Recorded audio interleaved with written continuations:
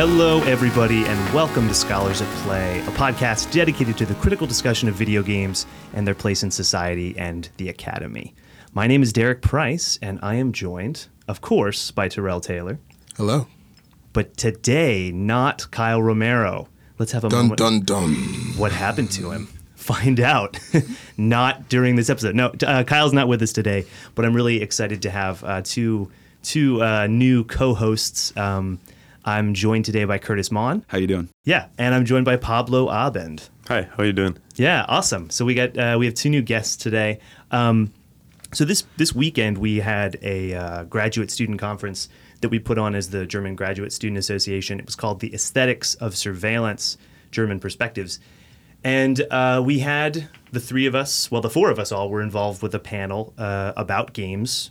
We all sort of did some presentations and talked through that stuff. And it was such a really great panel. And there were so many interesting points of not tension necessarily, but intersection between our papers. And we all sort of came at things in such different ways that we thought it would be kind of cool to just, sit down and talk through it. So this is going to be a little bit more of a casual episode of Scholars at Play. We don't really have any sort of theoretical texts except the ones we've created to talk through today. But I was wondering if you guys would just sort of quickly, the people have heard Terrell and I talk at length. Too much. Yeah.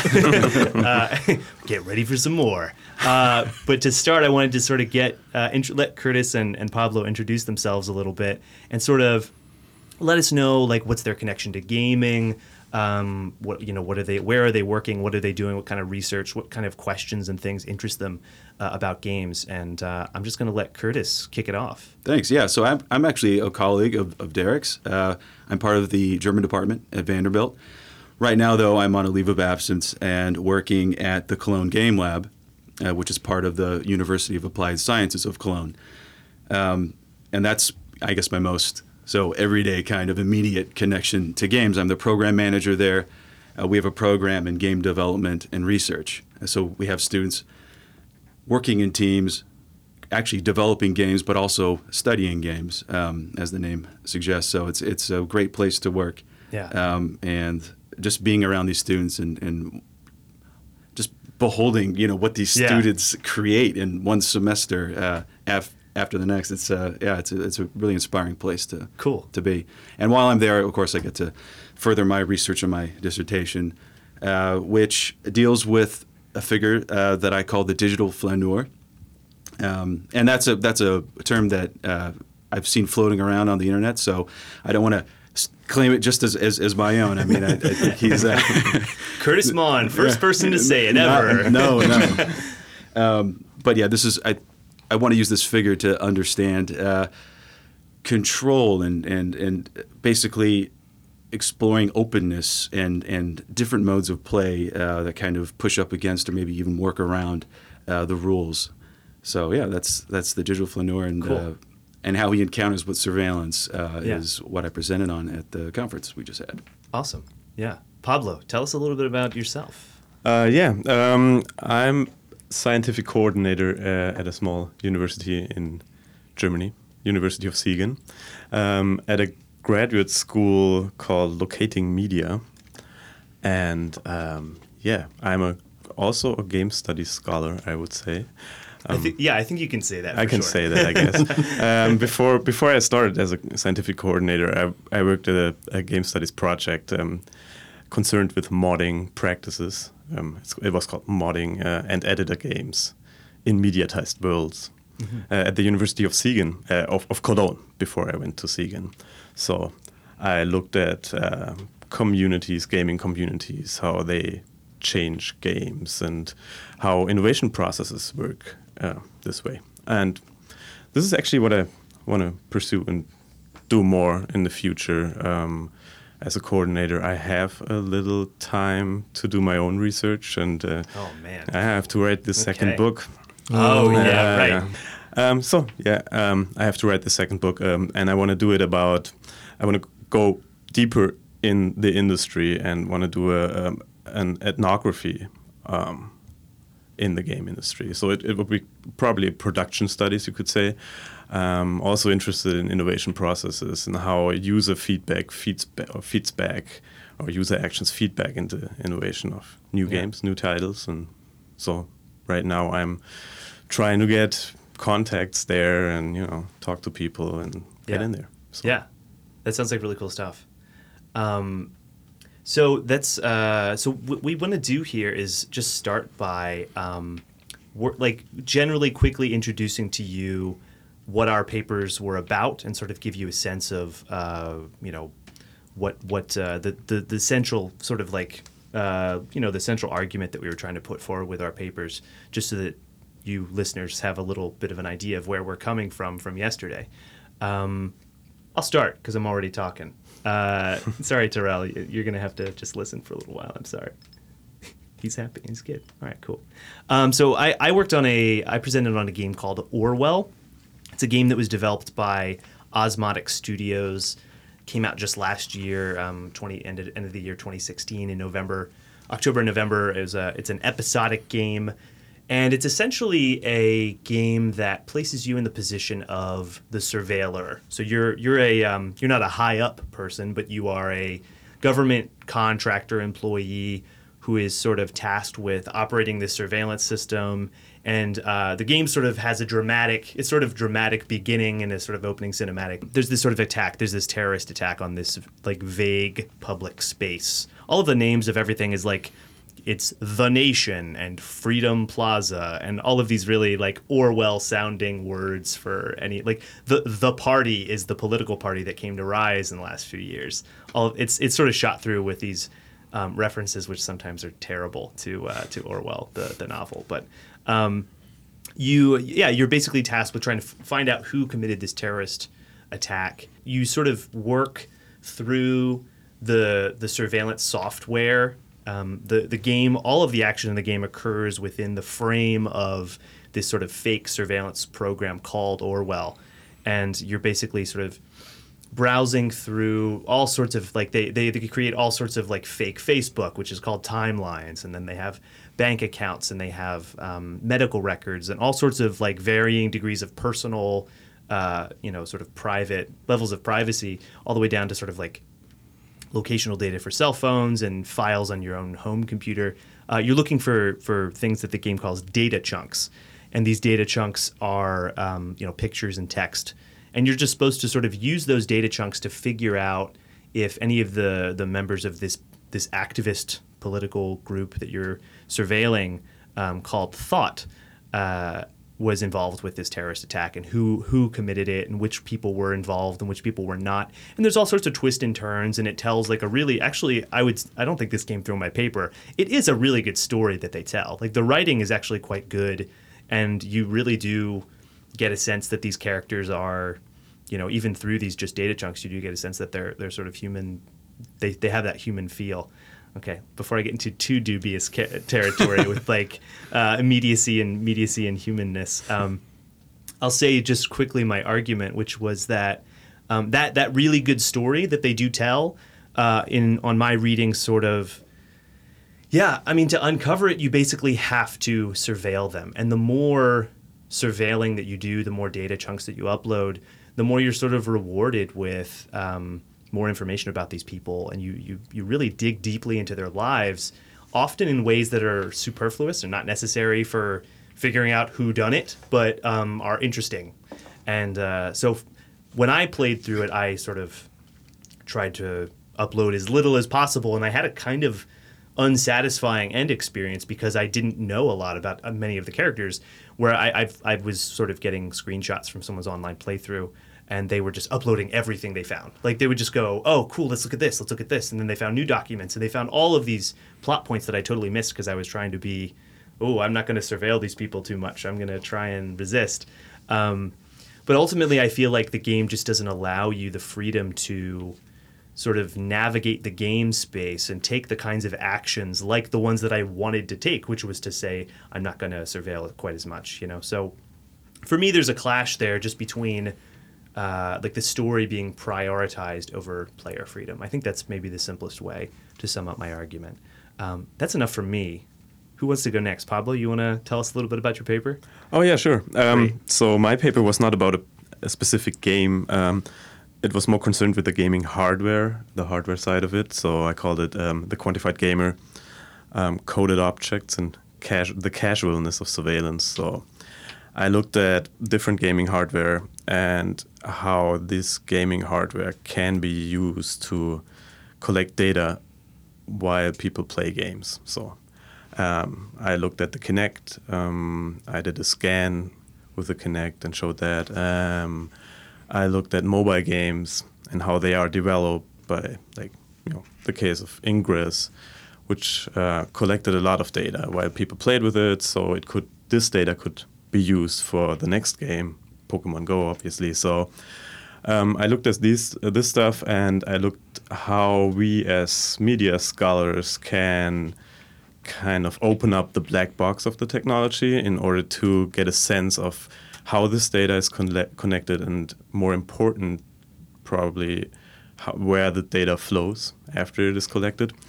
So I did the Kinect scan, and I did, with the Monitor app, I tried to capture, while I was playing Pokemon Go in the city of Cologne, what kind of data is in the background, like where the data flows. So, and I showed that. And, well, my argument, if you want to put it, was at the end, or my conclusion was basically a methodological thing, right? So we need to open the black box. We need tools, and this can only be done with more interdisciplinary work, like when media scholars work with maybe people from the information sciences or something like that. So that's actually what we're trying to do in Siegen. That's cool. Well. Like work with people who develop digital methods and who can visualize actually, or who make tools that can visualize these data flows. Yeah.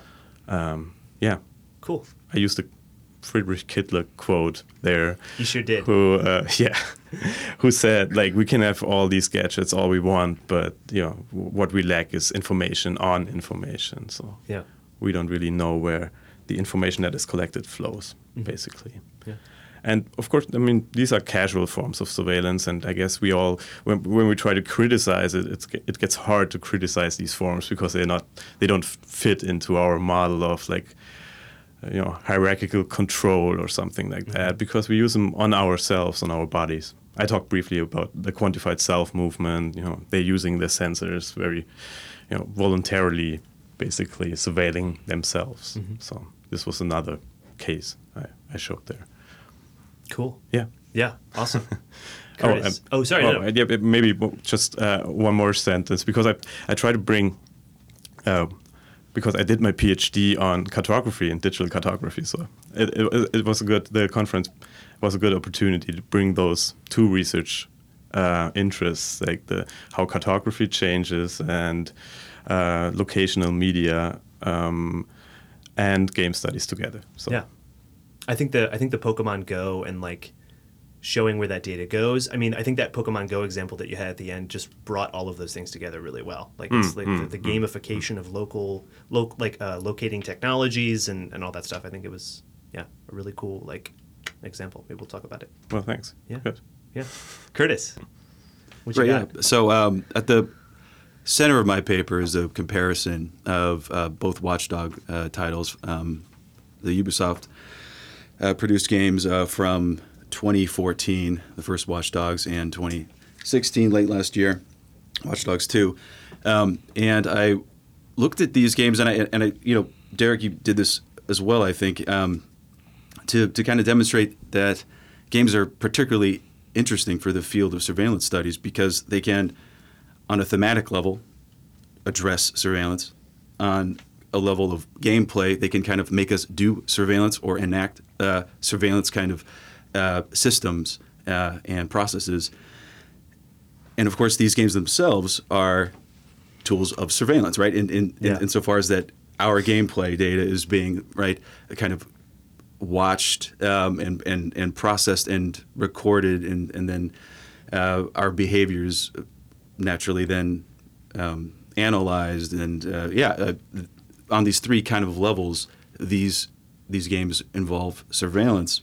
And I guess the way the digital flaneur kind of works into this, and as an embodiment of more open modes of play concerned with exploration, and kind of a playful repurposing of technology, you can actually use surveillance in the game to just have fun and explore the world, right?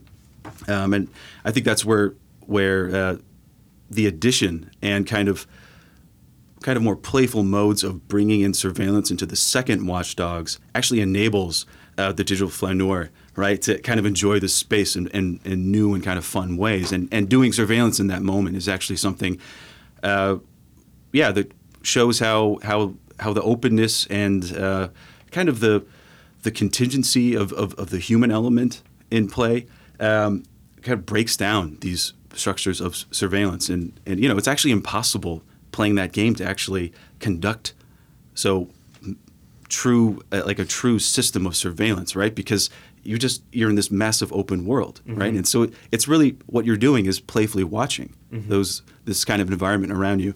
And so that the second game in bringing in drone technology, right, and kind of opening up a transmedia space that you can access from within the game itself, where then you have an online portal where there's a blog written by one of the DedSec hackers. So DedSec is this hacker group that you're involved in the second game.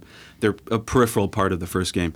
But when you go to their blog, you read about events that are taking place in, I guess, the diegetic story space, right? Right. But you also can watch videos that warn us of some of these devices, right? That can also spy on us in our lives. And of course, we're learning about all of this. We're being enlightened to the kind of surveillance potential of all of this technology that we surround ourselves with. We're learning about this through one of these devices, and I think it's a really clever and self-reflexive kind of humor on the part of Ubisoft. Yeah. And you see this in a lot of their games. They're kind of aware of their role in all this, and I think with that transmedia space and the way they confront the player. With this massive matrix of kind of power-based, relationships involving surveillance, they at least have the player thinking about this, thinking about their role within this system. And I think that's maybe one of the most powerful statements about surveillance that I've seen in a game, and it speaks, I think, much more strongly than anything that happens in the narrative in Watch Dogs, in either game. Sure. Yeah. This is really interesting because, I mean, Garrett, your game, that's an indie game, right? Yeah, absolutely. Yeah. Would you call it a serious game? Does it I mean, is it like designed to teach you about surveillance and kind of has this approach so, you get reflexive about it, or? This is very similar to a question that our keynote William Staples came up and asked me at the end of the panel, which was like, is this game trying to teach you something, or what does this game have the goal of being pedagogical? Is it trying and that like part of serious games being like, we're going to address a serious issue, this isn't for fun, this is to make a point or something like that. And I think that I started off part of my paper with this quote in the game where it talks about there's just like there's a text chat that you can find between two of the characters, and they're basically talking about like what is necessary for surveillance to be understood. Like, we got to have firsthand experience of it, and this really sort of strong statement, like you really just need to feel it and like experience it for yourself. And then of course this game exists, which in my paper, I read as an implicit argument for the fact that games can give us this. One could also take it as a self-critical sort of gesture of the game saying, yeah, well, if you think about it, we're a medium too, so this can't even really give you what you're looking for. That would have ruined my ability to write a paper if I had to pursued that direction for a while. But to get to your question about the serious thing, I think that it really wants to tell a good story. And I think that this is ultimately what it ends up doing. And whether or not, I think it has a range of characters with all sorts of different attitudes towards surveillance, who maybe those characters want people to think critically about it. But what ends up happening, I feel, is that, it's just like it wants to tell its story first and foremost. Yeah. I was really interested. So I played through the demo of Orwell, Sure. and I was, it's kind of a frustrating experience, right? As you're moving through this interface, you're constantly being reminded by your supervisor, and I don't know if the supervisor even has a name, but he just kind of pops in. He's clearly watching what you're doing, right? Yes, exactly. And I think it's a kind of nice, reflexive move saying you're in a game space. Your moves are being watched, of course. I mean, this is an interactive medium, and the way that this kind of basic back and forth between player and code, right, exists for all games, is now the kind of thematized as a central point and mechanic in Orwell, right? Yeah, every that's move really you're made is every move you make is watched, and the machine reminds you of this, right? This network reminds you of that, right? Why did you put that data chunk there? Why put it here instead, right? And so in that way, I think it kind of is doing surveillance at that point. It's kind of making you realize, okay, what do I have to do to fit into this surveillance? Or actually, I have to. This is what I have to do to fit into this system. It's telling me exactly that, right? And I think this goes back to your point about freedom and the way the narrative is told. In that way, this is a great game to just talk about that bigger question of how do you tell a story in an interactive medium, right? Absolutely, yeah. I had several thoughts, but now they're all sort of failing me. Terrell, do you want to jump in here with anything? Sure. So my role in all this brilliant discussion of surveillance and gaming was to simply moderate and introduce everybody and read the kind of bios they gave me. And I guess briefly prompt some thoughts for the Q&A with some sort of summary or thinking about themes that ran through them all. And it wasn't until afterwards when I think we all went out to dinner that the real, I think, thing that's running through everybody's paper kind of came through to me, which is a kind of an anti-critical gesture, I think, in each of your papers. In that rather than here's a game, and here's a theory, and here's how the theory kind of explains or wrenches out the game, and coming back to the kind of simple themes that we come over and over in critical discussions of surveillance, really what's going on is thinking about surveillance in ways that don't typically reassert the top-down story of big data, big brother, so on and so forth, always watching. I mean, Curtis, particularly with your paper and thinking through it now, this idea of the digital flaneur got me thinking to some conversations, well, let me say non-conversations in literary studies, because I don't think that they're happening, because they're happening in two different canons of sorts. But the flaneur coming from Baudelaire, being a sort of outsider figure, being able to observe in so many different ways, initially strikes me as not that different from what some might call in American literature the picaresque figure that we might associate with Huckleberry Finn, and the way that he's sort of moving through society and making some observations based on America. The critical difference, I think, and this is what your observation about the digital flaneur is pointing out, is that at the end of the day, Huckleberry Finn is a novel that makes moral statements about America and society, such that every observation Huck makes is a question of, well, this is the value of this particular person, and this is how their ways of moving through the world are particularly problematic, whereas the flaneur has a certain level of contingency being exposed, such that the immediate rush to a conclusion, this is good or this is bad, that ruins the kind of spontaneity of what the digital flaneur, I think, is ultimately about.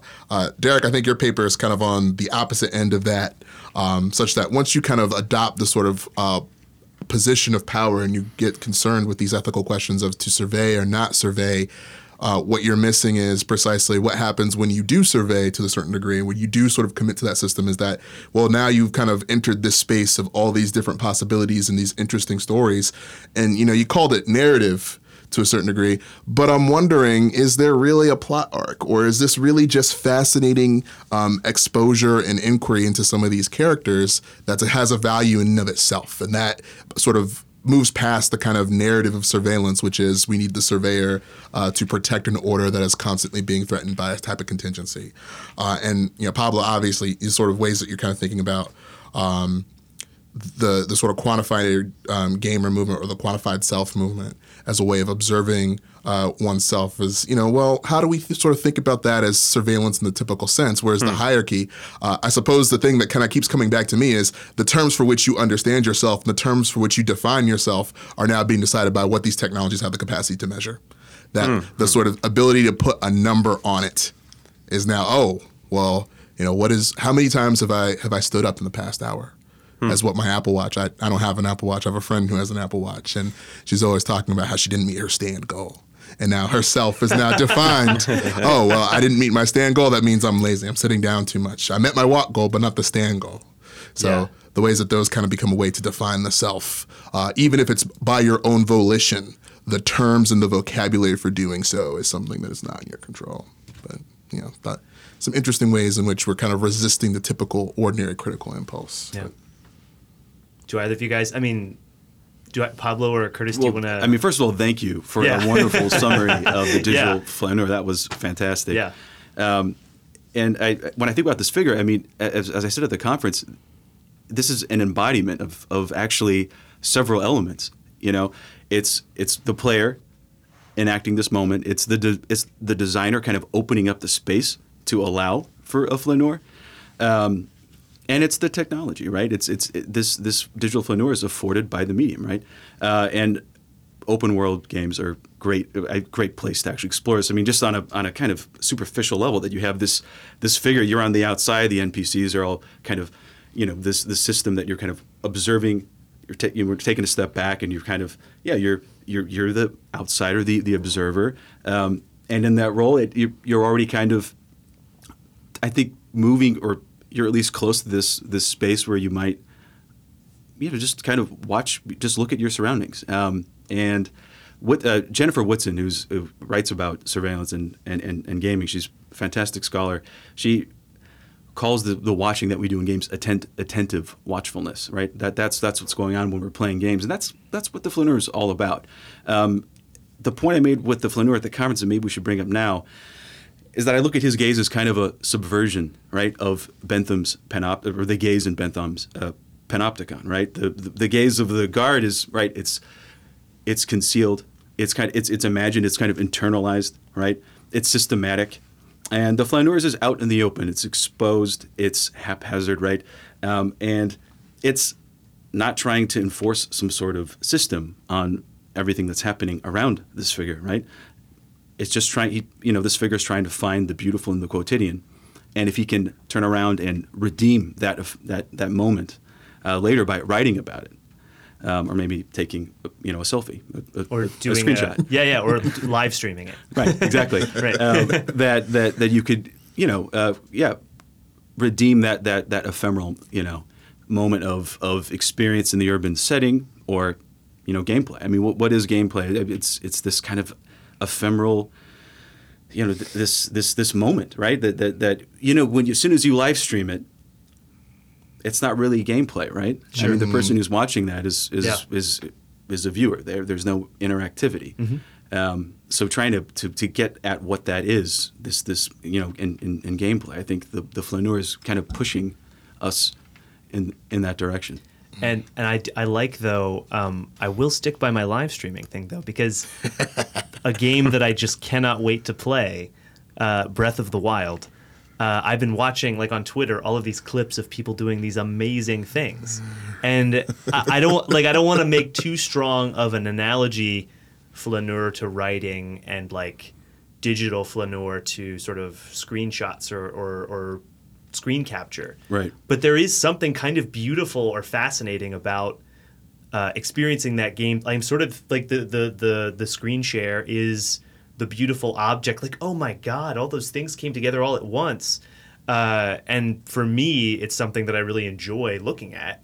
And it's this little memento, this little sort of ossification of that happening, that sort of active process of gameplay. Yeah. Pablo, you've got a look. I got a look, but I don't know how to tie in now my thoughts I just had about the quantified self. So I might just not tie them in, and that's okay. Just talk about the quantified self anyway. Yeah, the quantified self movement, and I went to the meetups they have in several cities where they just gather and show their gadgets and their Apple Watches and show their interfaces they just made, and kind of experiment with data collection, and they experiment with correlations. So this is kind of interesting. So people start tinkering with these technologies, and so it for me it's nice to see, or it shows how complicated this is, this surveillance issue on it. You can't just really say, I mean, it's I don't know. It can be an empowering practice all of a sudden, right? To surveil yourself. For somebody with an illness, it's really good to like track your medication, when do you have to take it, and stuff like that. So it can be at the same time empowering, and at the same time it can be like, what would be the difference of disempowering, right? Disempowering, or oppressive. Oppressive, yeah. It can be oppressive, and I guess that's a matter of data, how the data is used, and if it stays with you or not, and how much control you have over the data. And it's a question of agency. Like, do you give up agency by surveilling yourself? How much control do you have over it? So I don't know. This is, I guess, with a panopticon. I mean, it's not a panopticon you're creating. You could say you create your own panopticon, but then you may change place, become your own guard or something like that. I don't know how to put it. It's I guess it shows like how messy this is. So I think that actually, I mean, this question of the panopticon, which Curtis brought up and which you've mentioned again, is something we should talk about, which was another tension that I felt was sort of latent throughout the conference, was this question of how to understand how power is functioning in modern surveillance. And our speaker had a very sort of Foucauldian perspective on this. For those of you who may not be familiar with Foucault, he's now a recurring guest as a ghost on our podcast for 2 episodes in a row. I won't belabor the point, but like Curtis was describing, this sort of centralized tower in the middle of a sort of block of cells or something like that, a hidden power that can't be seen. This is one sort of mode of power.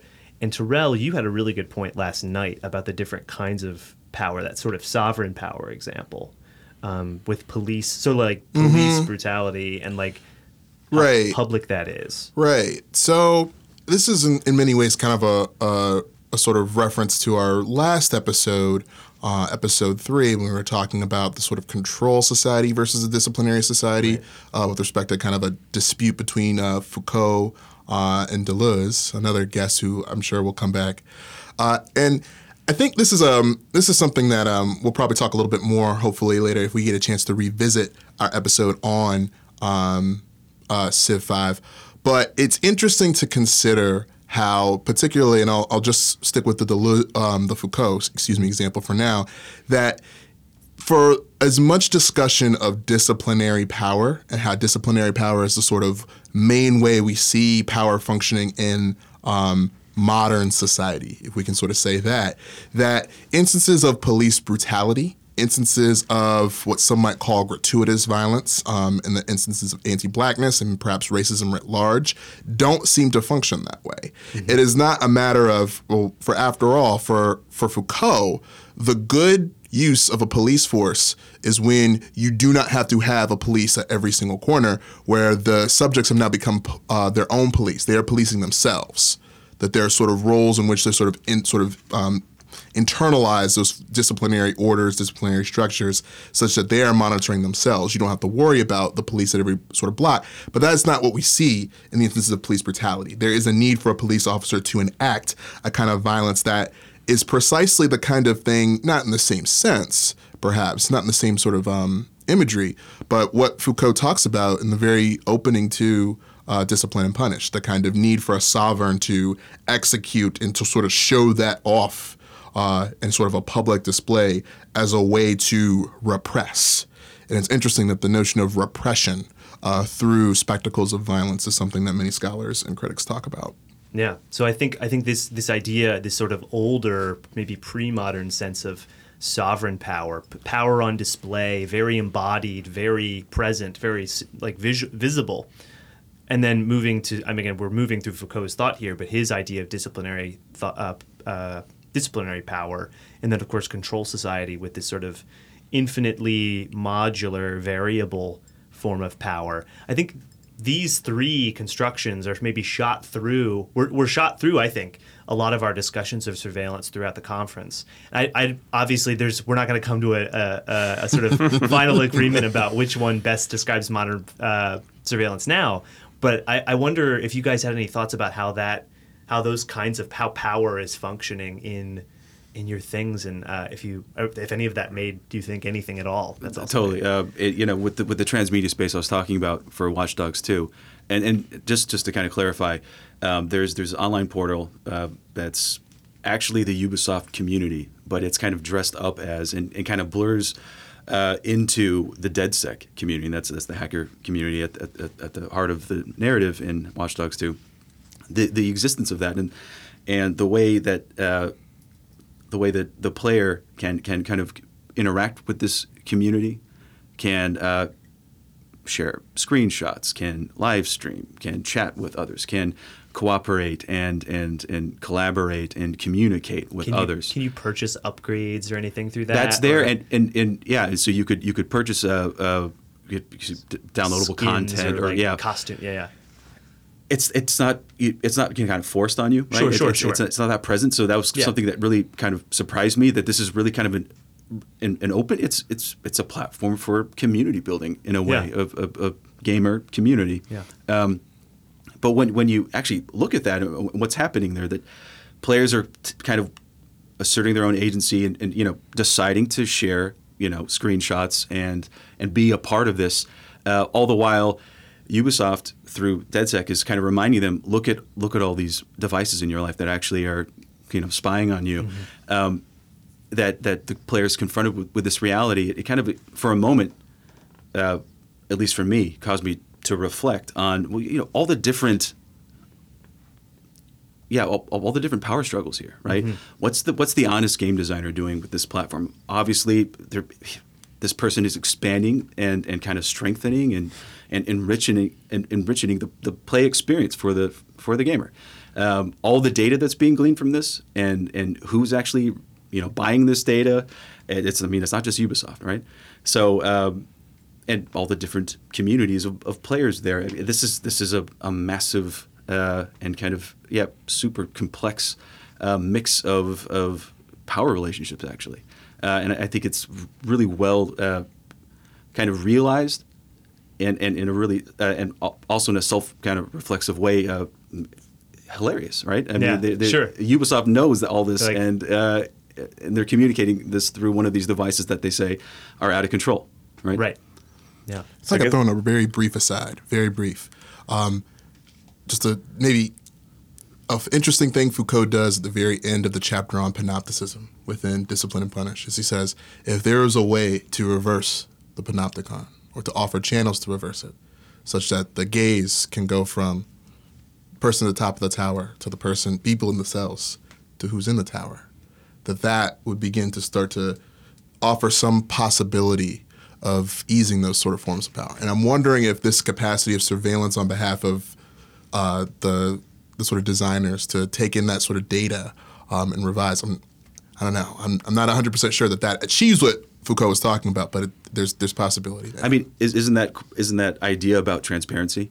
Mm-hmm. And I think that's something that we can have a conversation with these game developers, mm-hmm. and we can have an informed one, because as gamers, we're all very close to this surveillance technology, and we all know the surveillance potential of this technology. I mean, so the chance to actually change the way this player to game developer relationship operates. I mean, it's there. There's a real opportunity for more transparency. And I see, for example, when you go to the Google Play Store, that they've now actually instituted a system of icons to cue you into like the ways in which your data is going to be used. And this is like a gamified way of an attempt, to move towards transparency. I'm not saying that it's perfect, but it's I think it demonstrates that this conversation is happening.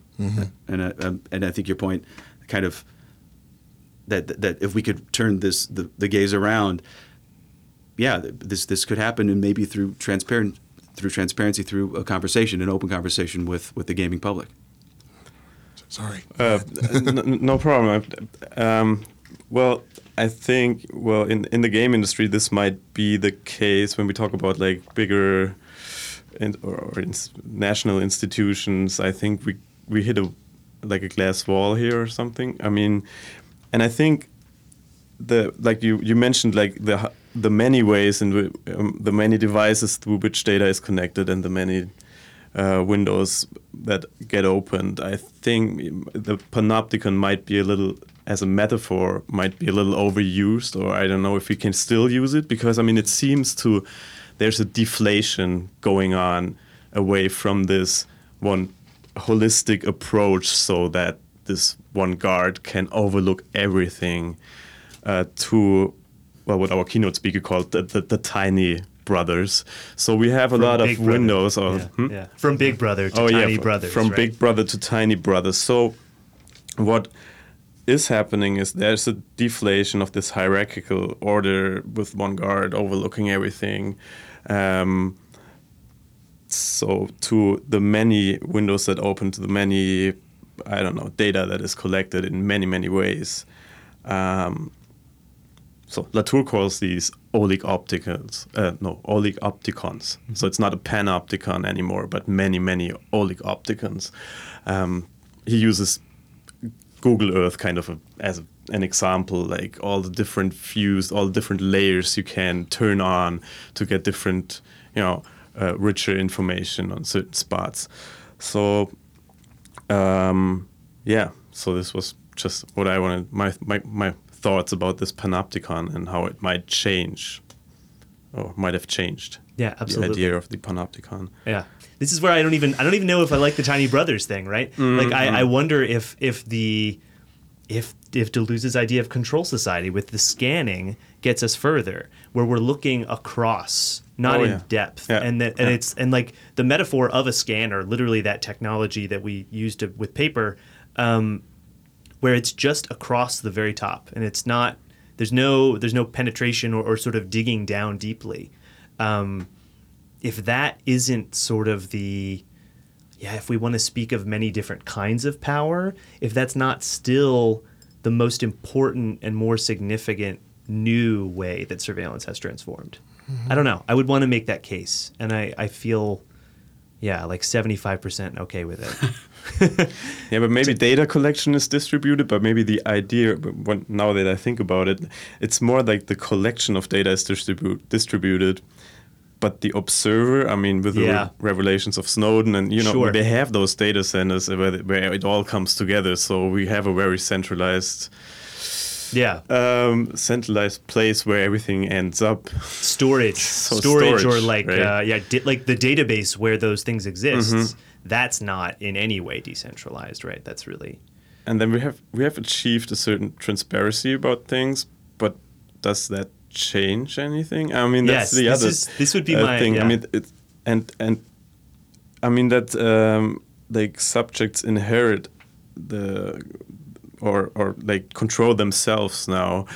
This might lead to something like a normalization of a certain level of surveillance, so we accept it, or does it change our attitudes if everything's transparent about it? And these are thoughts that kind of trouble me. Yeah, I like this idea of transparency that Curtis and Terrell were talking about, but I also wonder if it's enough. I think I'm not saying that you think that it's enough. I think you guys both see problems even with the level of transparency that we might already have, and even if we had full, if that would be enough. But I don't know. I don't have so much an argument against this as just ultimately the question of who owns that data and who has access to that data. Even if they say, yes, we have your data, I mean, maybe games again become a great metaphor for this, because if you look at a game that, like, I'm thinking of Binding of Isaac because I'm just very familiar with it. The development of that game has become such that like the final thing that the creator of that game wants to do is hand mod tools to the community and like wash his hands of the game. Like he's just kind of like in interviews he said he's just, I think it's Edmund McMillan is the one of the main creators of this game. It's this roguelike kind of game for those of you who aren't familiar with Binding of Isaac, but maybe in that gesture where the game creator really turns over the tools for operating that piece of software, maybe this is something beyond transparency, right? He's not just going to show you the source code. He's actually going to make that source code changeable by someone more than just the specialist, right? Modification tools, I mean, are there's a whole range of how accessible mod tools can be, of course, but to sort of especially make mod tools that are accessible, like I think Minecraft is maybe the better example of like all sorts of ways that you can download different kinds of programs that help you modify the game and the Minecraft building its own mod tools. I don't know. Does that strike anything for you guys? What that makes me think of is, the example that you're giving in terms of the Binding of Isaac and handing over those tools. Part of what I think is contained in there is the ways in which you would choose to mod the game suggests, I mean, it's this weird, let me not phrase it that way. It suggests that there was something that could have been done in the original, that there is something missing, if you will. Sure. The kind of way that an addition can suggest something that was missing. That's a lack. The theoretical flourish I didn't want to do, but thank you. And in that sense, I think the part of the transparency involved in that kind of reversal of the panopticon is not simply transparency, but also a sense of accountability. It comes across, given everything that Foucault was saying in that book, as a kind of very democratic sort of utterance. A sort of, not only do we now have the ability to see what's going on, but they are feeling the same type of pressure that we feel on the other end of the sort of the panoptic gaze. And absent that sort of next piece, I mean, the simple transparency is just kind of leaves us in that moment in 1984 by George Orwell. Okay. Where Goldstein comes out and says, power is the game. I'm torturing you because power, not for any noble purpose. And the simple transparency of that fact isn't liberatory at all. Yeah. The shit still hurts. Mm-hmm. Yeah. Mm-hmm. Yeah. I think your point about modding is really interesting. I mean, it makes me think about actually the core of this medium, right? And just digital culture generally, right? And this goes back to one of Staples' ideas that all these relationships are not one directional, right?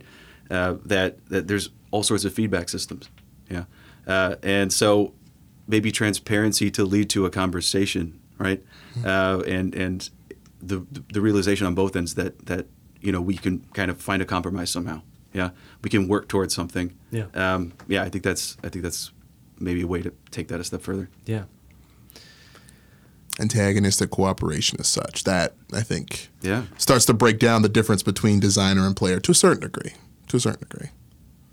And it speaks, to kind of the heart of the great potential of the digital, right? I mean, this is the foundations of hacking, right? Yeah. That everything that source code, open, everything for sharing, for building a community. I think that kind of speaks to the core of not just this medium, but also the digital.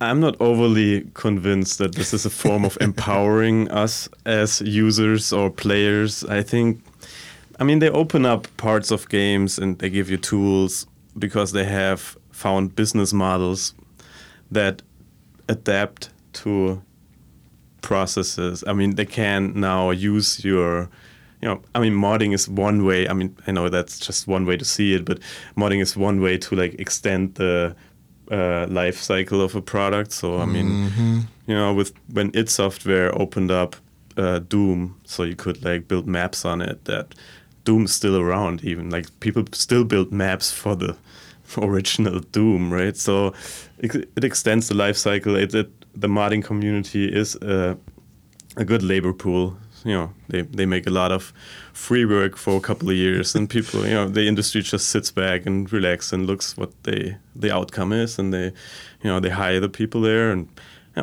so I don't want to be overly critical of what this part is. I mean, we have a lot of technologies now available, which used to be in the hands of a few people. Now we have technology, and we can use it, and we tinker with it, and we find ways to subvert certain hierarchical author, relationships we had, or producer-user relationships. But it's not empowering, I think. And so, if I'm hearing you correctly, we need to get rid of private property, right? I mean, that's the problem here, right? Well, and actually, to be serious, the question I would want to pose to you is: do you see the transfer of these tools? Does that somehow does that spread the means of production around enough? In the sense, does that really enable a sort of? I think I heard the opposite in you, but continue. Yeah. No, I don't want to make it like an activist claim here, because the modders, they embrace that. I mean, they're very aware of this situation. They don't feel they're aware of this situation, and they really celebrate the stuff the industry does. I mean, and to make a game and Curtis, that. I mean, it takes a lot of time. It takes a lot of people. It's really expensive, and you can't do it at home alone. I mean, not a game like Watch Dogs.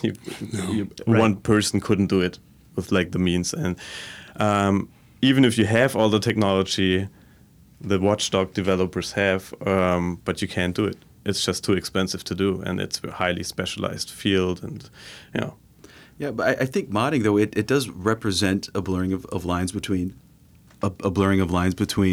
producer user. I mean, that this is it's just symptomatic of a condition of this medium, right? I mean, you could make a game, though, right? I mean, everyone can learn how to code, and then find a team of people and make something. And I think that is empowering. And modding might be, well, okay, so it might be empowering, but I don't think we need to kind of judge this aspect of the digital. That's just part of this of this medium, right? That line is blurred, right? Yeah. Okay. Yeah. I mean, we're sitting here and we're recording a podcast, right? And we're not in an official radio station here, or it's not. This is also a piece of technology we have here. We're using a couple of years ago. It wasn't possible that we're doing this. And, sure. Put it on the internet. What I see in your point, Pablo, is that there is something very attractive, and I think this is probably, in my opinion, what the sort of promise of the digital humanities is in the academy. And I will say that without having to define what the digital humanities are. Nice. And I'll do so proudly. Yeah, we don't have 45 minutes. We don't. More. We don't. Nor do we have the energy for that. Yeah. But the kind of, here are the tools, here's the source code, let's get together and do it. We don't know how to do it, but maybe we can get together with enough people and find an answer or a solution to it, is very promising in terms of a mode of collaboration, whether it be in academia or elsewhere, right? I mean, when your example of Doom, I think hits it on the head. I'm sure somewhere somebody at Doom is looking at the first person who had to create a patch for a game that was broken on day one and is like, sucker, you got to get a modding community to hack your stuff for you. And it's great that a game can come out and say, well, it's broken, it's not working the way it's supposed to. But then a modding community is like, we could wait for them to get to the patch, but I know how to do this. Do you know how to do this? All right, well, I'm going to do this, that, and the other. You go fix this, and that's beautiful. But what's not happening is no one's getting a paycheck. Yes. That's right. Yes. That's right. And as much as we want to get rid of private property, if we can't get rid of all of it, then we just have a bunch of people doing a bunch of free labor, and that's what I'm saying. That's dicey. And I don't want to throw away that collaborative force, but I do want us to stop and think about, because interestingly enough, if we want to talk about Foucault and his notions of power, it's important to foreground that he ended up leaving disciplinary power by the wayside for notions of what he would call governmentality and thinking about neoliberalism in various different ways, in which I think it's very similar to what we were talking about in the sort of switch from Big Brother to a bunch of tiny brothers, in that, rather than having to enforce certain or suggest that there's a certain proper way to be a subject, there are certain strongly encouraged ways to be a subject. You're supposed to have a certain entrepreneurial spirit, and that becomes replicated in several different fields. And if the kind of do-it-yourself collaborative model of, hands-on work becomes the kind of way that we get things done, that takes out the kind of questions of transparency and accountability that we're really sort of thinking about. So there's a way in which those things can become intentional. I think that, your hesitation is not lost on me. I don't think it is on any of us. I think it's a really good point too. Yeah, and we can't really decide if it is this and that. I mean, you would have to look at the processes that's happening, and then if you would say, like, maybe it is empowering. Of course, it is empowering to have all these technologies and to be able to do all this. Is it subversive? Well, maybe it can be, and some practices are, some are not. Modding can be. I mean, there are a couple mods out. You would say like that. The developers don't agree with what's modded into these games, and these are all the shiny examples. All the scholars always, pull out of the head. but is it like is it a system changer or something? No. Probably not. Yeah. So I think that's okay. And it's okay. Yeah. Well, I think it's okay that we leave with that tension sort of unresolved. Yeah, I think that's important. Sure. Okay. So we could quickly talk about our conference title. And again, our conference was titled Aesthetics of Surveillance. And we wanted to sort of maybe tease out a little bit of how we see.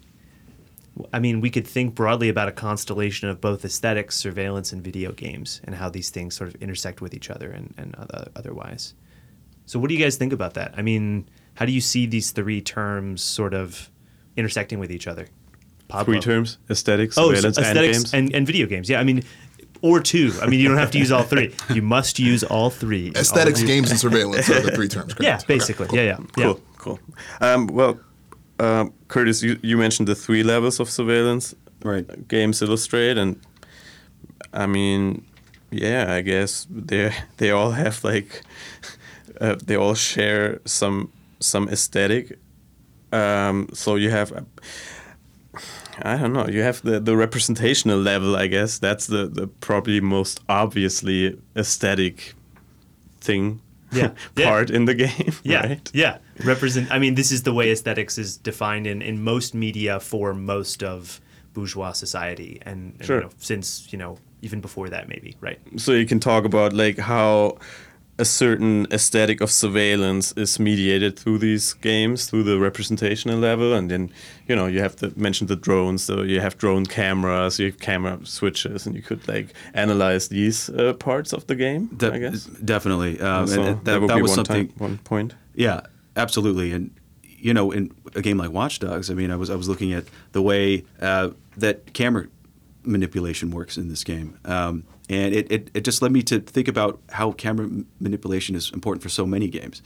You have to learn to kind of place this camera in a. You have to, I guess, become a kind of an amateur filmmaker, right? You're constantly manipulating a camera when you're in a 3D platformer, and this is something we talked about the other day. I mean, this with Mario 64.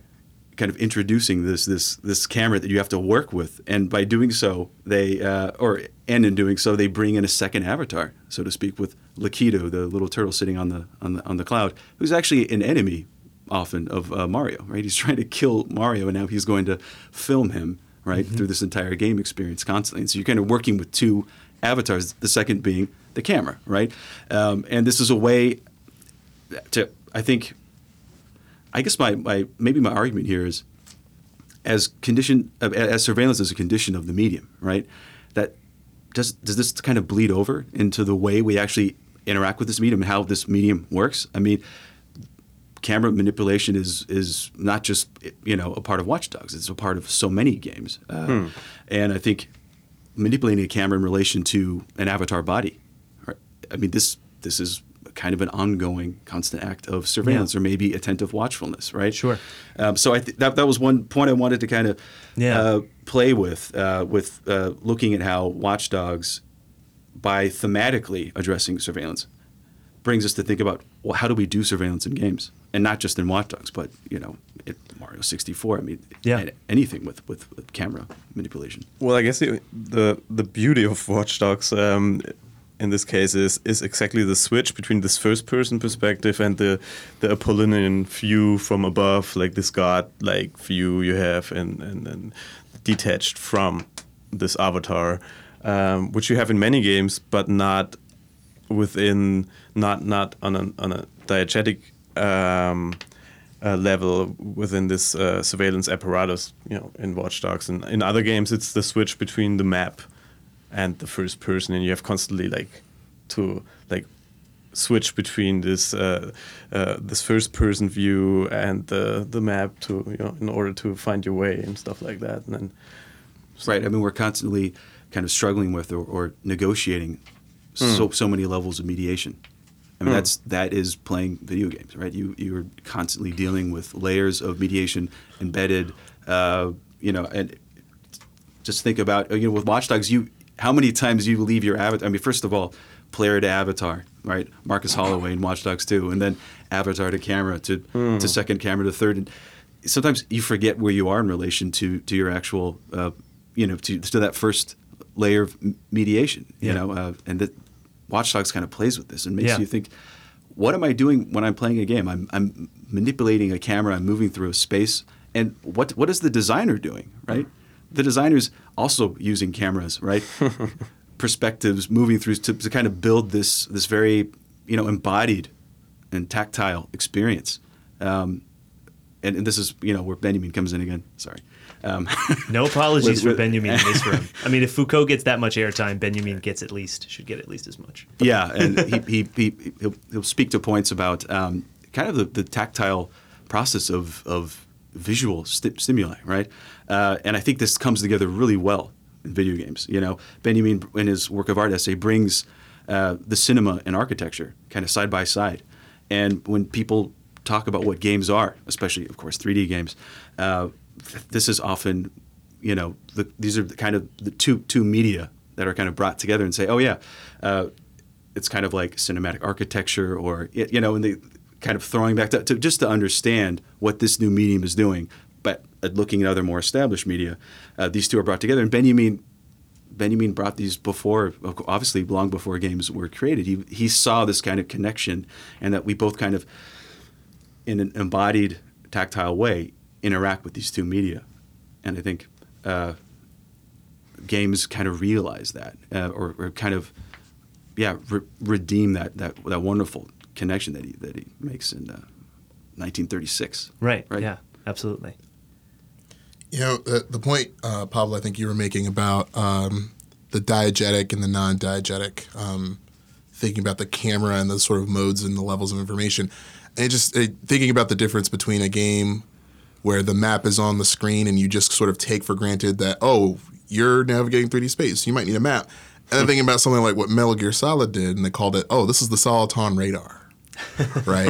And, when you get caught, they could have the ability to jam your radar and this, that, and but the way they kind of brought in the sort of tool of surveillance into the sort of fold, and even thinking about the Super Mario Brothers and the kind of turtle sitting on the cloud doing the surveillance.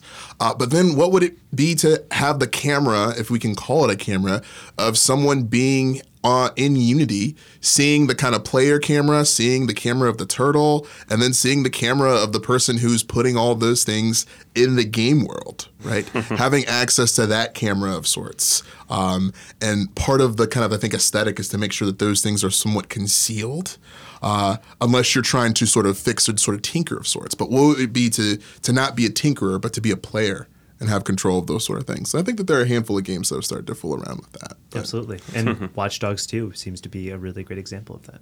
Yeah, I think it kind of pushes us in that direction. See, and we don't do review here of these two games, Orwell and Watch Dogs, but I mean, it seems to be like Watch Dogs is doing a lot of things right and teaching us a lot how surveillance can functions on different levels, or not teaching us, but showing us and let us, on the level of experience, while kind of Orwell gets stuck here. I mean, it has a good narration about it, but gameplay-wise, like what you do is just you click and you drag and pull stuff over, you collect stuff. I mean, that's not like really innovative in a way, gameplay-wise. It doesn't disturb you or doesn't lead to reflect you of what you're doing. And I think that's the problem of some serious games that are out there. Sure. I mean, I think that's a fair critique. This War of Mine, I mean, it's a great resource management game. You can just play it without ever thinking about what it would be to be in a civil war or whatever. Just you can play it just as a fine, game. Yeah. As a game. Yeah. So, in defense of Orwell, though, I think this very kind of simple mechanic, and that so much agency, a player agency, is taken away, is actually quite brilliant. It's a constant struggle for the player, as you said, to assert any kind of agency here, to move the narrative in different directions, and that's the messy human trying to fit into the systematic surveillance network, right? It can't happen, and I think that's why surveillance in Watch Dogs 2 in an open world environment doesn't really work. It becomes attentive watching. It becomes digital flannery, right? Just the extended gaze of you and your avatar, right? But it's not a systematic gaze, and it's certainly not. It doesn't speak to any sort of agency in Orwell that you might kind of flex, beyond like the space of this as you said earlier, this kind of borderless or kind of beyond or like absent interface, right? You're just always there. There's no outside to this interface, right? There's no way to be beyond it.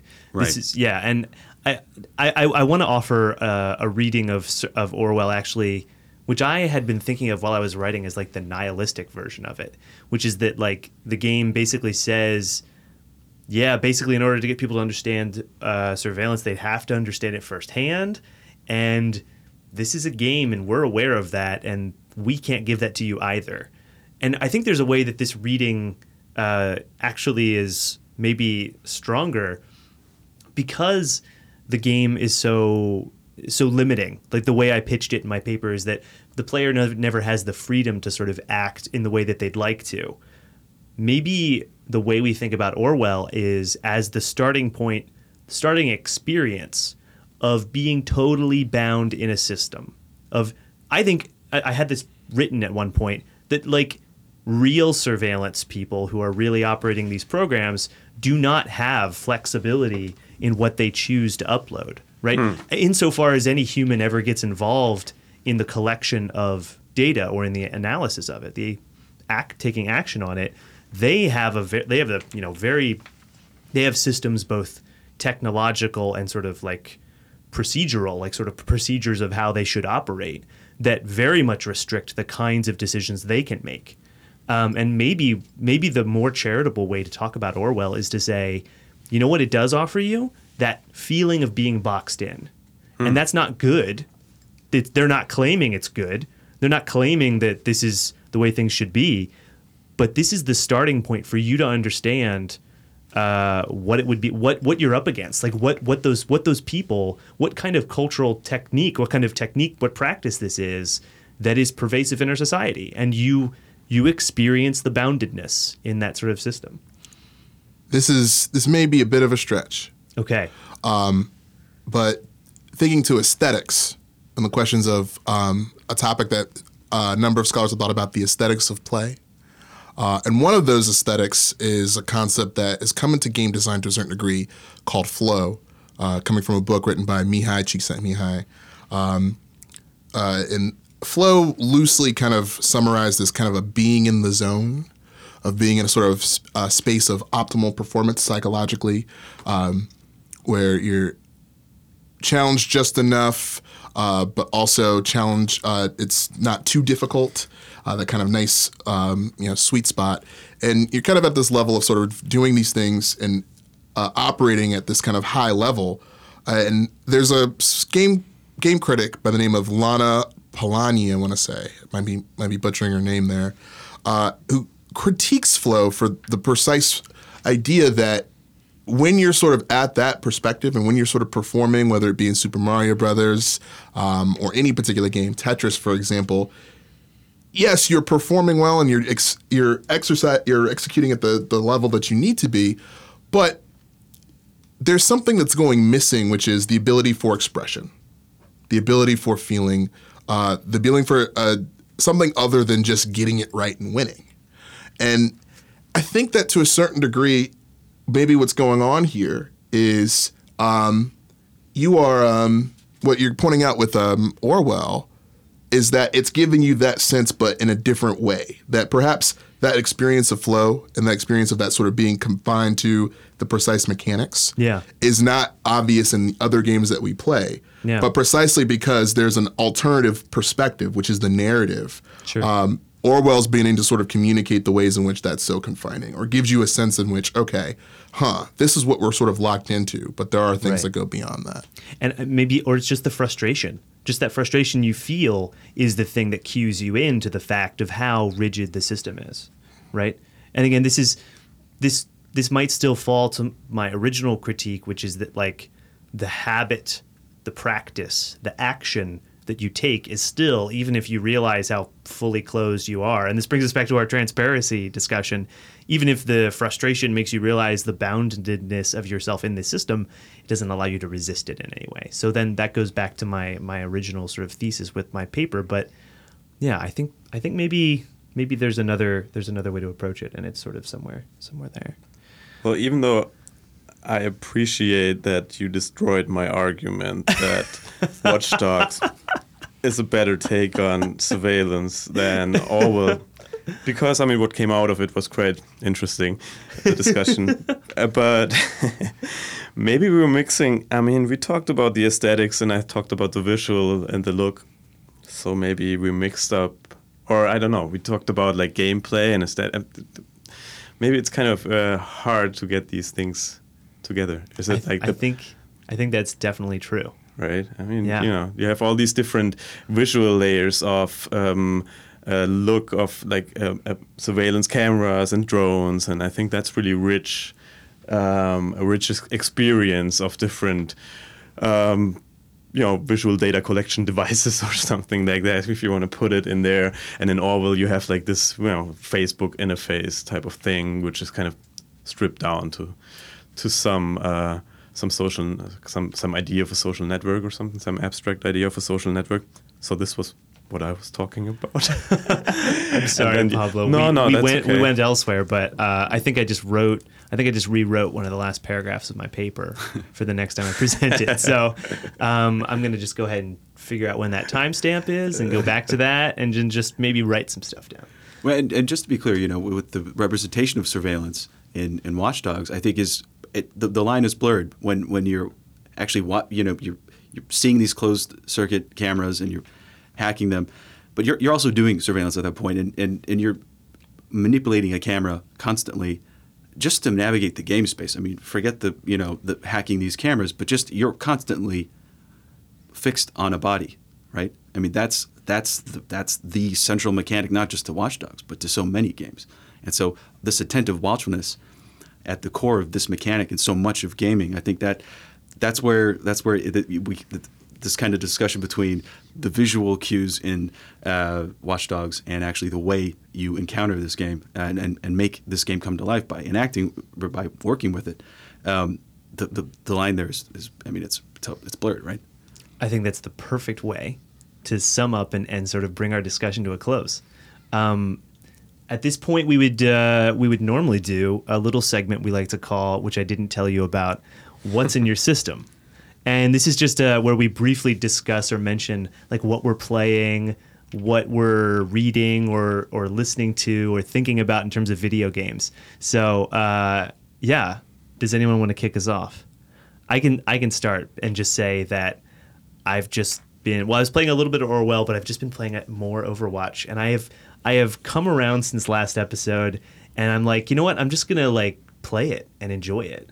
And I actually got to a point where I was like, I'm starting to get a little tired of it, so I'm looking at other games, and hopefully I'll be playing Breath of the Wild soon, if someone lets me borrow their Switch. He's talking about me. And now the whole world knows that I own a Switch. Did I thank just you, like Derek. dox you a little bit? I Yeah, guess? you totally did. Oh no. You totally did. All right. Well, Terrell lives on the moon, so if you guys go ahead and just blast off and go up there, yeah. So I'm looking forward to playing that whenever I get a chance, and then also I'm still playing some Overwatch. Terrell, what's in your system? So, nod to Overwatch, just because I think I need to start playing that soon, just to get a sense for the asymmetric play between the characters. What's in my system, and it's the reason why I'm not playing Breath of the Wild as much as I should be, is because I started playing Horizon Zero Dawn, which came out slightly before Breath of the Wild did. And I'm thinking about that a lot just based off our conversation we just had here with it being an open world game. And wondering about the kind of experience it gives about a main character kind of finding themselves in a lot of ways. And you're in a world where you must find not only yourself, but a lot of other things too. And one thing in particular that I'm thinking about is, and this is a thing that comes over in a lot of video games, is there are moments where you kind of stumble into a new town. And there are a bunch of places where there's kind of a militia of sorts, and they're kind of keeping a bunch of resources. And you can waltz right in and just start to pick up some goods and say, oh, wow, this is a fancy new bow. I guess I have it now. And I'm wondering if they're going to pull a kind of Chrono Trigger move where it's like, by the way, remember when you took a bunch of our stuff? We're going to hold you accountable for that. The ways in which that's always kind of a thing that we kind of take for granted. It's like, oh, yeah, you find a bunch of chests in somebody's house. Just take it. Well, what if you did that in real life? Or what if the game's keeping track of, did you take that chest, and it's going to hold you accountable for it later? I mean, obviously, it keeps a track of it in that you can't go back and use the chest twice. But what if there were some more punitive consequences for just taking people's stuff?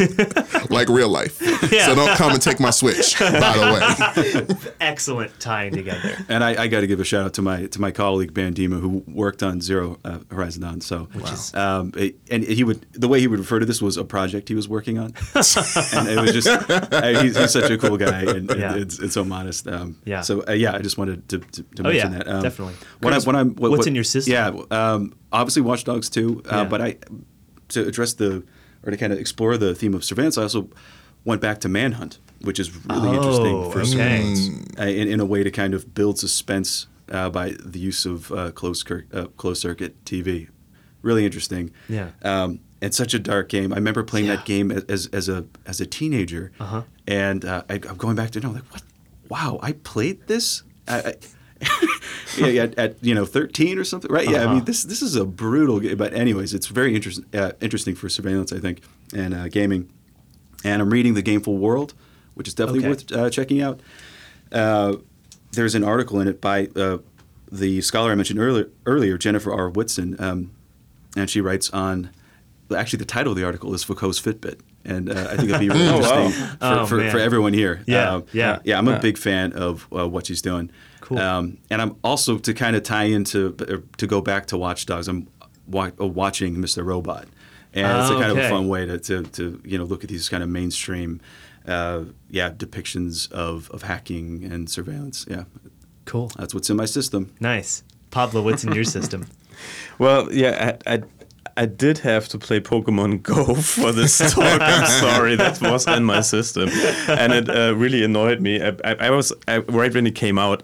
I did play it because everybody did, and I wanted to see how it looks. And the first Pokemon sits there in your office, and it's fun. And you go out, and it pretty much. I mean, I don't know how it is here, but in Cologne, you hardly see any people walking around anymore and playing it. It's pretty much over. So maybe it's over, Kinda, yeah. Is it? Yeah. Definitely not So in I the felt US. kind of really odd taking my cell phone out again, like last week, and walking around and playing it again. Yeah. Everyone's like, "Don't you know it's done? We're not doing that anymore."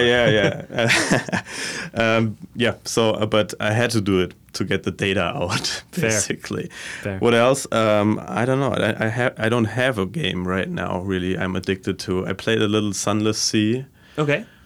It was really relaxing. But Good. I didn't really get the point after a while. I mean, a couple of hours, I just collected these stories, and it was really like it sucked me in with the whole aesthetics, I guess. Sure. But then it got kind of got boring, so That's okay. I left it aside. I constantly play Far Cry 3, Far Cry 4, and Far Cry Primal because I'm working on the representation of animals in games and nature. That's another pet project of mine. Oh, see what you did there. So that's another project of mine. Yeah. Terrell's not happy about that No, one. I mean, honestly, what I'm thinking about is how Far Cry Primal and the ability to sort of tame pets in that one is not too different than Horizon Zero Dawn's ability to sort of hack the sort of robot machines.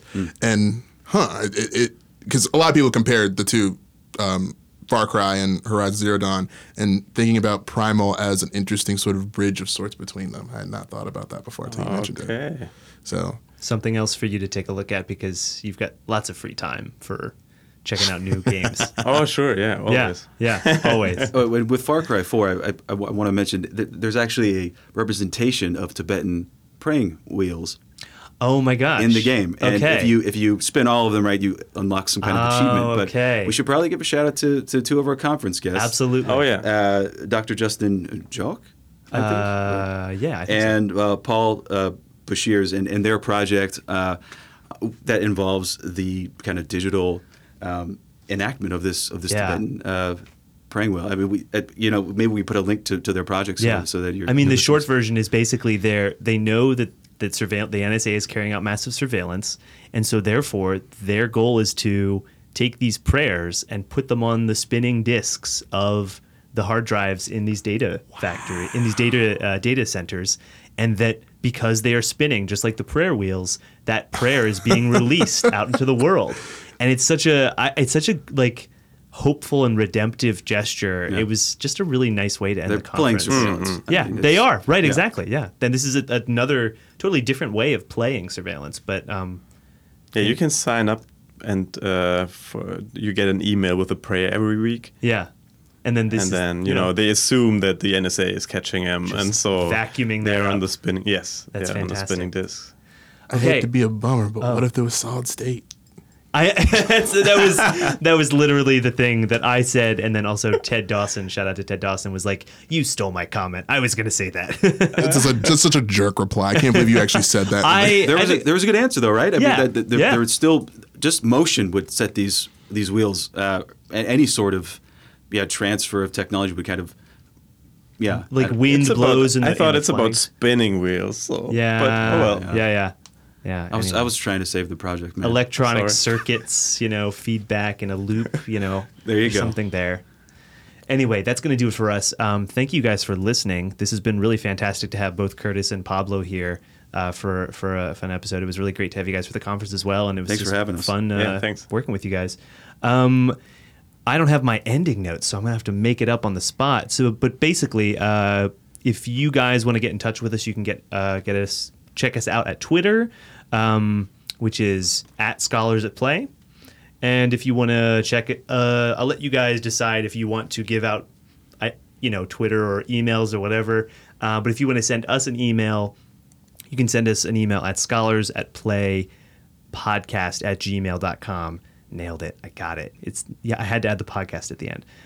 Send us an email if you've got some thoughts, any reflections, things we missed, things you want to contribute to the discussion. We'd love to hear from you.